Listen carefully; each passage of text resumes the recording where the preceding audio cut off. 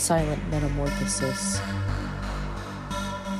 The deciduous middle, October and December, a truth indicator personifying our ruins, lapping us with hard ciders, as persimmon candles flicker in the drafts as the leaves are clawed to streak curves.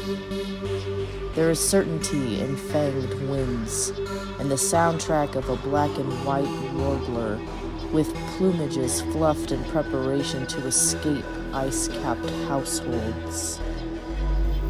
We become hyper-focused, with palms wide open to the silent metamorphosis that faith procures for us, for our names once more while our eyes glaze over with hope. As the landscape softly crystallizes, we continue to insulate our Nixon-era windows. The neighbor's skin is wooled, and another commonality, we are tattered by calendar. I am recycling psychiatric underground, a ballpoint courier handing myself over to the hauntings of lost company, our thermostat numerical low. And there are encryptions in how brisk the sunlight will pass. I feel invited to think upon moon phases, steepening me.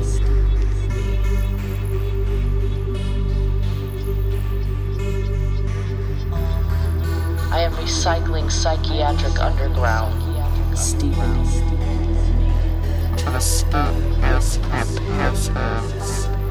I am recycling psychiatric underground, steepening. Silent metamorphosis.